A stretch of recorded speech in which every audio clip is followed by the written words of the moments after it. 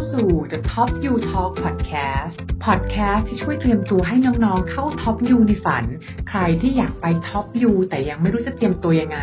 Podcast นี้มีคำตอบให้น้องๆค่ะสามารถขอเข้ามาปรึกษา Free Consultation Call ได้กับ Mission Top U ค่ะเข้าไปในเว็บไซต์เราได้เลยนะคะ www.missiontopu ลองแชร์โปรไฟล์น้องๆมาเราจะลองรีวิวโปรไฟล์น้องแล้วก็แชร์ให้ได้ค่ะว่าโปรแกรมไหนที่เหมาะกับน้องสวัสดีค่ะแล้วก็วันนี้พี่เจสมีแขกรับเชิญคนพิเศษนะคะเป็นรุ่นพี่ที่เรียนจบมาจาก MBA Kellogg ค่ะแล้วก็เคยฝึก internship ที่ซานฟรานด้วยค่ะและได้กลับมาทำงานอยู่ในสาย Venture Capital นะคะที่เมืองไทยขอต้อนรับพี่แนทค่ะสวัสดีค่ะสวัสดีค่ะพี่แนทคะขอ3คำที่อธิบายความเป็นตัวตนของพี่แนท3คำเป็นกันเองปาร์ตี้แล้วก็ขยันยังไงเป็นกันเองคือยังไงบ้างเหมือนกับน่าชอบคุยกับคนเจอคนใหม่ๆแล้วก็อยากรู้จักความเป็นเขาอยากเข้าใจว่าเขาเป็นคนยังไงชอบที่จะรู้จักคนแบบที่มันไม่ใช่เป็นแบบ surface level แต่ว่าในความเป็นตัวเขาจริงๆสิ่งที่เขาต้องการจะเป็นต้องการจะทำอยากจะรู้จักคนในด้านที่มันลึกกว่าทั่วไปที่เราเห็นก็คือเป็นคนที่แบบไม่มองคนที่เปลือกนอกนะดูที่จิตใจพยายามดูที่จิตใจแล้วก็ปาร์ตี้เป็นยังไงบ้างก็ชอบเป็น extrovert ละกันชอบอยู่กับเพื่อนไปเจอคนอย่างเงี้ยค่ะถ้าอยู่บ้านเกิน2วันจะเหงาถ้าเกิดไปทำงานแล้วกลับบ้าน2วันติดเนี่ยเหงาละแสดงว่าคือต้องเป็นคนชอบออกบ้านไปข้างนอกแล้วขยันไปเข้าแคลล็อกได้ค่ะขยันพี่เจเคยอ่านที่น้องนักเขียนว่ามีช่วงหนึ่งอ่านทำเรื่องฟินเทคแล้วก็อ่านเปเปอร์อ่านไวท์เปเปอร์อ่านจนอินมากปี2ปี3ขยันจริงไม่ชอบอยู่เฉยๆก็มาเข้าเรื่องเนอะย้อนกลับไปตอนที่เราสมัครไปเรียน MBA ทำไมตอนนั้นถึงอยากไปเรียน MBA ได้แรงบันดาลใจอะไรรู้สึกว่าอยากไปเรียน MBA ตั้งแต่ตอนที่เรียนปริญญาตรีละค่ะตอนที่เพิ่งจบใหม่ๆประมาณปี4ละกันเห็นสมุดเกี่ยวกับ MBA ของแมนกรุงเทพเมื่อก่อนมันไม่ค่อยมีประกาศหรือว่ามีเรื่อง MBA แพร่หลายเหมือนตอนนี้เนาะก็เห็นอันนี้แล้วก็แบบซีแมทนี่มันคืออะไร700มันยากไหมอะไรอย่างเงี้ยแล้วก็รู้สึกสงสัยแล้วก็รู้สึกว่าอยากที่จะไปเรียนเพราะว่าตอนนั้นที่บ้านทำธุรกิจส่วนตัวแล้วมันไปได้ไม่ดีนั่นก็เลยรู้สึกว่าถ้าเกิดว่าจะทำงานองค์กรใหญ่ๆหรือเป็นพนักงานเงินเดือนมันต้องมีปริญญาโทก็รู้สึกว่าเราไม่เคยไปเรียนเมืองนอกเลยถ้าเกิดได้ไปลองไปเห็นอะไรใหม่ๆที่เราไม่เคยเห็นน่าจะเป็นโอกาสที่ดีแล้วทำไมถึงมาสมัครเคลล็อกใส่เสื้อเคลล็อกมาด้วยนะโชว์เสื้อรู้สึกว่าชอบอลัมไนตอนนั้นสมัครไป4โรงเรียนแล้วก็ติดเวทลิสต์1ที่แล้วก็ได้อีก2ที่ก็ลองไปคุยกับอลัมไนของทุกๆโรงเรียนแล้วก็รู้สึกว่าอลัมไนของ Kellogg helpful มากที่เป็นประธานนักเรียนเก่าแนะนำคนที่เรียนจบไปแล้วจนตอนนี้ก็เกษียณแล้วอะไรเงี้ยให้มาคุยกับแนทเพื่อแนะนำว่าควรจะรับทุนของกสิกรหรือไม่ตอนนั้นกำลังตัดสินใจว่าจะเอาทุนไหนนะคะแล้วเขาก็ช่วยเหลือมากๆในเรื่องการให้คำแนะนำเราก็รู้สึกว่าชอบที่เน็ตเวิร์กของเขามีคุณภาพแล้วก็มีใจที่เปิดรับแล้วก็อยากจะช่วยเหลือคนอื่นแล้วพอไปเรียนเคลล็อกแล้วเนี่ยอะไรที่เป็นประสบการณ์ที่ประทับใจที่สุดหลายอย่างมากเลยค่ะพูดแล้วน้ำพี่คือน้ำตาขนาดหรือว่าง่วงวันนี้ต้องทำงานไม่ใช่แค่หลอกก่อนนั้นว่าสังคมเพื่อนดีมากๆเลยค่ะแล้วก็รู้สึกว่าเราใช้เวลาแค่2ปีที่นู่นแต่รู้สึกสนิทกับเพื่อนๆมากๆแล้วก็ทุกคนช่วยเหลือแล้วก็มีคอมมูนิตี้ที่มันแน่นนะทุกคนแบบพูดถึงแค่หลอกแล้วทุกคนก็นึกถึงเรื่องเดียวกันเนาะคือคอมมูนิตี้ของโรงเรียนที่มันทำให้เรารู้สึกว่าเรารักโรงเรียนลองตัวอย่างเหตุการณ์ของเราได้ไหมมันคือเหตุการณ์ไหนอะไรที่มันรู้สึกว่าเพื่อนดีมากพูดไม่ถูกว่าเหตุการณ์ไหนแน่ๆค่ะอย่างวันเกิดนั้นปีที่นู่นปีสุดท้ายอะไรอย่างเงี้ยมันก็มีเพื่อนมาเซอร์ไพรส์วันเกิดที่อพาร์ตเมนต์เล็กๆอพาร์ตเมนต์สตูดิโอแล้วทุกคนก็เข้ามากัน30คนอย่างเงี้ยเรารู้สึกว่ามันน่ารักมากถึงแม้เราอาจจะไม่ได้ใช้เวลากับเขาเขาก็ยังแบบอุตส่าห์มาทำให้วันของเราเป็นวันที่ดีอีกวันหนึ่งอะไรเงี้ยแล้วมันก็เรียนจบมาแล้วนะแบบreach out ไปหาเพื่อนๆที่ทำงานอยู่ตามบริษัทต่างๆในอเมริกาให้ช่วยแนะนำคนที่เขารู้จักให้เราหน่อยเพราะว่าเราอยากเจอคนนั้นอะไรเงี้ยเพื่อนๆก็เฮลป์ฟูลมากๆแล้วก็ยินดีที่จะ make connection ให้ถึงแม้ว่าออกมาจากโรงเรียนแล้วอะไรเงี้ยค่ะฝั่งเราที่ได้ยินก็คือ community ดีทั้งตอนที่เรียนอยู่จริงๆคือตั้งแต่ก่อนไปตอนที่เรียนอยู่แล้วพอกลับมาก็ยังเหนียวแน่นอยู่แล้วตอนที่เราไปเคลล็อกแล้วเนี่ยเรารู้สึกว่าอะไรที่มันเป็น misperception หรือเป็นสิ่งที่คนเข้าใจผิดเกี่ยวกับเคลล็อกเยอะที่สุดแน่ว่าคนจะชอบมองว่าเราเป็นปาร์ตี้สคูลนะเขาบอกมันไม่จริงมันไม่จริงเด็กว่าต้านปาร์ตี้เยอะกว่าค่ะอันนี้คือเรื่องจริงคือมันมี กเอนนึงที่จัดเป็น Southeast Asia Weekend ที่เชิญเด็กที่มาจากอาเซียนนะคะไปรวมตัวกันที่โรงเรียนโรงเรียนหนึ่งใช่ปะแล้วปรากฏว่าเด็กวาต้านเที่ยวหนักสุดเด็กฉลองได้ไปนอนก่อนสุดคือเหมือนไม่ยอมเลิกแล้วเด็กฉลองกลับไปนอนแล้วจ้ะแล้วก็แบบเฮ้ยเราไม่ใช่ปาร์ตี้ฟูลนะเราก็ต้องไปเรียนไม่ใช่แบบเที่ยวอย่างเดียวคำนี้ดีมากเลยเพราะมีน้องมาถามเขาว่าเนี่ยพี่เจอยากไปเคลล็อกนะแต่เราไม่ได้ชอบปาร์ตี้หรือเราไม่กินแอลกอฮอล์หรือเราไม่ใช่คนเอ็กโทรเวิร์ตน้องนัทจะตอบว่ายังไงจะให้คำตอบน้องว่ายังไงคือในว่าเรื่องความเอ็กโทรเวิร์ตมันเป็นไอเดียลของคนอเมริกันอยู่แล้วอะเพราะว่าสังคมเขาเชื่อ true extrovert เขาชอบที่จะมีการ networking ทำความรู้จักคนใหม่ๆใช่ปะคะแบบอยู่ต้องแบบ hustle เพื่อที่จะทำในสิ่งที่ตัวเองอยากทำรู้จักทุกคนหลายๆคนที่อยู่ไม่เคยรู้จักมันไม่ใช่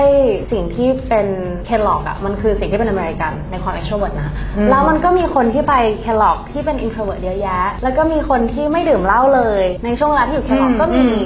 คือเราสามารถดีไซน์ MBA ของเราได้ตามที่เราต้องการมันไม่ใช่ว่าเราเป็น introvert แล้วเราจะไม่เข้ากับโรงเรียนนี้อะค่ะนะว่ามันอยู่ที่ value ที่มากกว่านั้นน่ะเมื่อกี้พอพูดถึงเรื่องแบบการวางแผนการเรียนดีไซน์เลยอยากจะให้พี่นัทแชร์ว่าจากที่ไปเรียนมาสกิลที่เราได้มาจากการไปเรียน MBA คืออะไร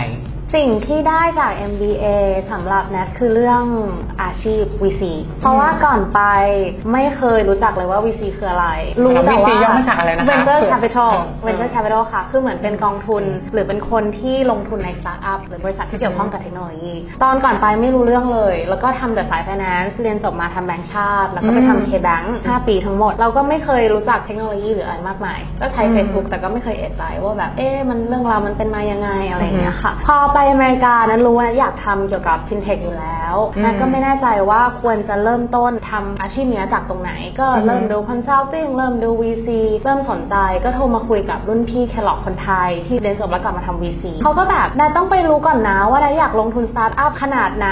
โตหรือว่ายังเด็กเซกเตอร์ไหนนะก็แบบพวกนี้คืออะไรSeries A คืออะไรไม่รู้เรื่องเลยก็เลยเริ่มศึกษาแล้วก็ที่นู่นมันเป็นเหมือนกับแหล่งของ FinTech แล้วก็เทคโนโลยีจริงๆใช่ป่ะคะนายก็เลยได้มีโอกาสไปเรียนคอร์สVC ได้ฝึกงานใน VC Fund ช่วงซัมเมอร์แล้วก็ Kellogg ยังมีโปรแกรมส่งนักเรียนให้ไปฝึกงานที่ซานฟรานซิสโกด้วยในบริษัทสตาร์ทอัพหรือว่ากองทุน VC ก็เลยเหมือนกับถ้าเกิดไม่มีชื่อ Kellogg เราคงไม่ได้ไปทำตรงนั้นไม่ได้มีโอกาสเห็นว่าซิลิคอนวัลลีย์จริงๆมันเป็นยังไง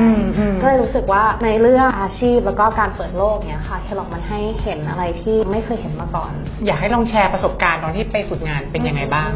ฝึกงานเหนื่อยมากสนุกมากนัดไปทำกองทุน VC Fund ที่เป็นกองทุนที่เน้นลงทุนในบล็อกเชนนะคะเขาเป็น1 ใน 3นักลงทุนในด้านบล็อกเชนหรือคริปโตเคอเรนซีที่แอคทีฟที่สุดในโลกตอนที่ไปฝึกงานก็รู้สึกว่าเรายังรู้อะไรไม่มากขนาดนั้นคือเหมือนเดาตัวเองเหมือนกันว่าจะทำได้ไหมงานที่ทำช่วงแรกเป็นเรื่องของการ Green Deal ที่เข้ามาแล้วเขาก็บอกว่าเราไม่ได้มีพื้นฐานเทคนิคหรือว่า Computer Science ก็ไม่เป็นไรให้ดูด้าน Business เป็นหลักเพราะยังไงแล้วเนี่ยเรื่องธุรกิจมันยังต้องอาศัยพื้นฐานธุรกิจอยู่ดีซึ่งเราน่าจะมีความรู้จาก Kellogg มาช่วยได้แล้วก็ดูดีล Green Deal ศึกษา landscape ของ company ต่างๆเหมือนกับให้คำแนะนำว่าควรลงทุนหรือไม่ควรลงทุนซึ่ง partner ก็ใจดีมากเหมือนเขามีเราคนเดียวเป็นคนช่วยเขาก็โยนงานมาให้เราทุกวันใจดีมาก7 วัน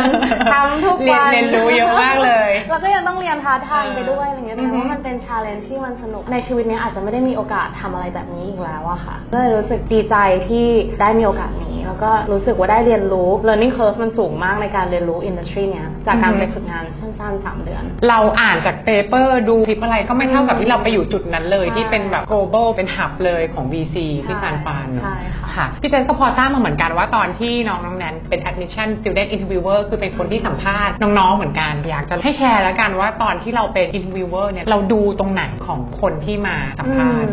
ส่วนที่ไม่ confidential แล้วกันเนาะคิดว่ามี metric ที่ดูหลักๆ5 อันด้วยกันอันที่1ก็คือ background ที่ผ่านมาว่ามีความก้าวหน้าของอาชีพการงานขนาดไหนได้เลื่อนขั้นหรือเปล่าได้แบบดูแลคนในทีมไหมถึงแม้ว่ายูจะไม่เคยได้เลื่อนขั้นเลยแต่ว่ายูได้โชว์ว่ายูมีความเป็นผู้นำโดยที่ไม่ต้องมีตำแหน่งหรือเปล่า2ก็คือเรื่อง career aspiration คือตั้งใจจะทำอะไร3ก็คือเป็นเรื่องกิจกรรมข้างนอกว่าแบบทำ non profit ทำ activity อะไรไหมยู มีแบบความสนใจนอกเหนือจากการทำงานขนาดไหน4ก็คือเป็น leadership แล้วก็ interpersonal skills ว่าเป็นคนที่เข้ากับคนอื่นได้หรือเปล่ามีความเป็นผู้นำไหม problem solving skill เป็นยังไงอะไรอย่างเงี้ยค่ะแล้วก็เรื่องสุดท้ายก็คือ contribution ต่อโรงเรียนว่าอยู่จะตั้งใจว่าทำอะไรให้โรงเรียนบ้างตอนที่เราอินเทอร์วิวไปประมาณกี่คนปีละ6 คนมั้งคะหรือมากกว่านั้นและจำไม่ค่อยได้ตอนที่อินเทอร์วิวเรารู้สึกว่าแบบจุดไหนที่มันจะทำให้เราโดนรีเจคหรือเป็นจุดที่โดนหักคะแนนบ่อยๆอ่ะจากที่เราเห็นมาเป็น common mistake และการที่คนทำอินเทอร์วิว common mistake คิดว่า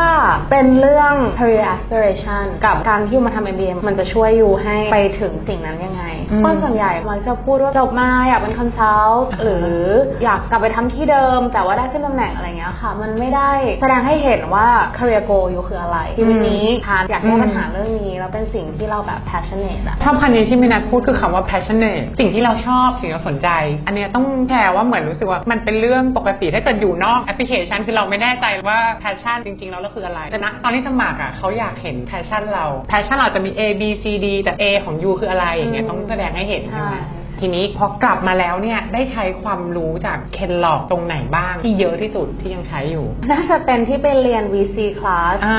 ก็คือพวกแบบ valuation คือชอบดีมาก VC class มันสอนทุกอย่างที่เราต้องใช้ในงาน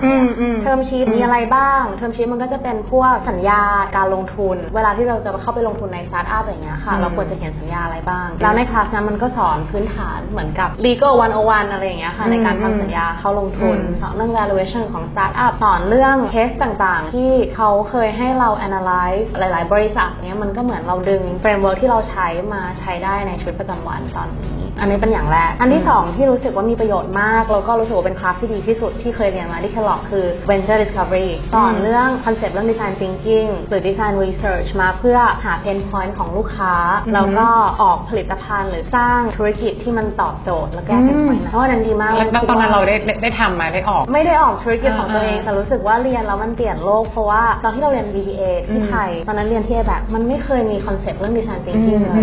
แล้วนายรู้สึกว่าธุรกิจของที่บ้านที่มันไปได้ไม่ดีอะค่ะเพราะว่าที่บ้านอาจจะผลิตสิ่งที่คิดว่าลูกค้าน่าจะอยากได้แต่ไม่ได้มีการทำ research หรือไปถาม customer pain point จริงๆซึ่งนายคิดว่าถ้าเกิดว่าเขาได้มีโอกาสเรียน process ตรงเนี้ยมันน่าจะทำให้อะไรมันดีขึ้นรู้สึกว่าทำให้เรามองการทำธุรกิจเปลี่ยนไปเหมือนน้องแนทกำลังจะบอกว่าบางบริษัทในประเทศไทยหรือในโลกเนี่ยทำของที่คนไม่ต้องการออกมาเราคือเปลี่ยนมุมใหม่คือไปเข้าใจลูกค้าก่อนถ้าอยากให้น้องแนทลองแชร์แล้วกันสำหรับน้องที่กำลังเตรียมตัวอยู่อยากจะไปเรียนต่อ MBA ที่ Kellogg หรือว่าที่อื่นก็ตามแล้วเจอปัญหาอุปสรรคสอบ GMAT หรือทำ Access ทำ Application อย่างเงี้ยให้กำลังใจน้องหน่อยเพราะมีน้องๆจะมาถามบ่อยมากพี่เจฟเหนื่อยมากเลยทำยังไงให้มีกำลังใจอย่างเงี้ย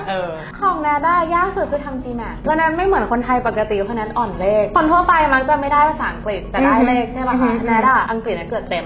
แต่เลขแนทตกแล้วก็ใช้เวลานานมากที่จะพัฒนาเรื่องเลขอะค่ะสอบไป3 รอบทั้งหมดอะตอนแรกก็สอบไปแล้วได้คะแนนน้อยมากเราก็เลยไปเรียนติวเป็นกลุ่มแล้วมันก็ดีขึ้นสุดท้ายก็คือไปเรียนติวเดี่ยวๆกับติวเตอร์นั่งทำเลยว่าข้อไหนเราผิดบ่อยๆแพทเทิร์นที่เราทำผิดนี่มันคืออะไร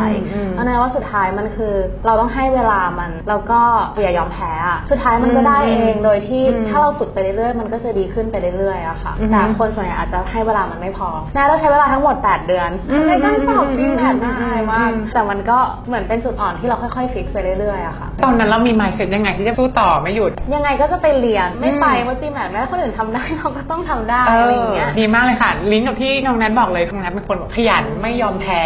มองว่าถ้าเกิดคนอื่นทำได้มันเป็นเรื่องที่เราอยากไปเรียนทั้งทีอยากไปเรียนท็อปยูทำไมไม่ได้เอาเป็นว่า process ทั้งหมดของแนทตั้งแต่ที่เริ่มเตรียมตัวไปเรียนทั้งหมด2 ปีก็คือคิดว่าจะไปเรียนประมาณช่วงปี2016แล้วก็แบ็คแท็กกลับมาว่าตอนนี้เราเริ่มต้องไปหากิจกรรมข้างนอกทำเริ่มไปทำมูลนิธิสอบ GMAT อะไรเงี้ยค่ะคือเริ่มเตรียมตัว2 ปีก่อนที่จะไปเยี่ยมเลยวางแผนยาวมากเลยนะวางแผนยาวดีเพราะบางคนมาคุยกันเนี่ย1 ปี 12 เดือนเขาทำ GMAT ไป10 เดือนอย่างเงี้ยอีก2 เดือนจะมาสมัครจะไม่ได้ทำอย่างอื่นมันก็ไม่ได้เตรียมตัวมาดีมากถ้าอยากให้ฝากเป็นเคล็ดลับแล้วกันลองสรุปสัก1 หรือ 2 อันที่เราสมัครมาได้ไป MBA Kellogg มาได้เรารู้สึกว่านิสัยอันไหนของเราที่ทำให้เราไปท็อป MBA ได้ไปเรียน Kellogg ได้น่าจะเป็นที่เจสบอกเมื่อกี้ก็คือต้องเห็นว่าโกเราคืออะไรอันที่ ที่1คือนัทเป็นคนชัดว่าต้องการอะไรถ้าเรามีความชัดตรงนั้นนะคะเราก็จะไม่ยอมแพ้เราก็จะพยายามทำทุกอย่างให้มันเป็นไปได้ก็คือชัดเจนในความต้องการและเป้าหมาย2มันก็คือขยันแล้วก็ทำให้มันเกิดโอเคค่ะขอบคุณมากค่ะน้องแนทขอบคุณน้องๆนะคะที่เข้ามาฟัง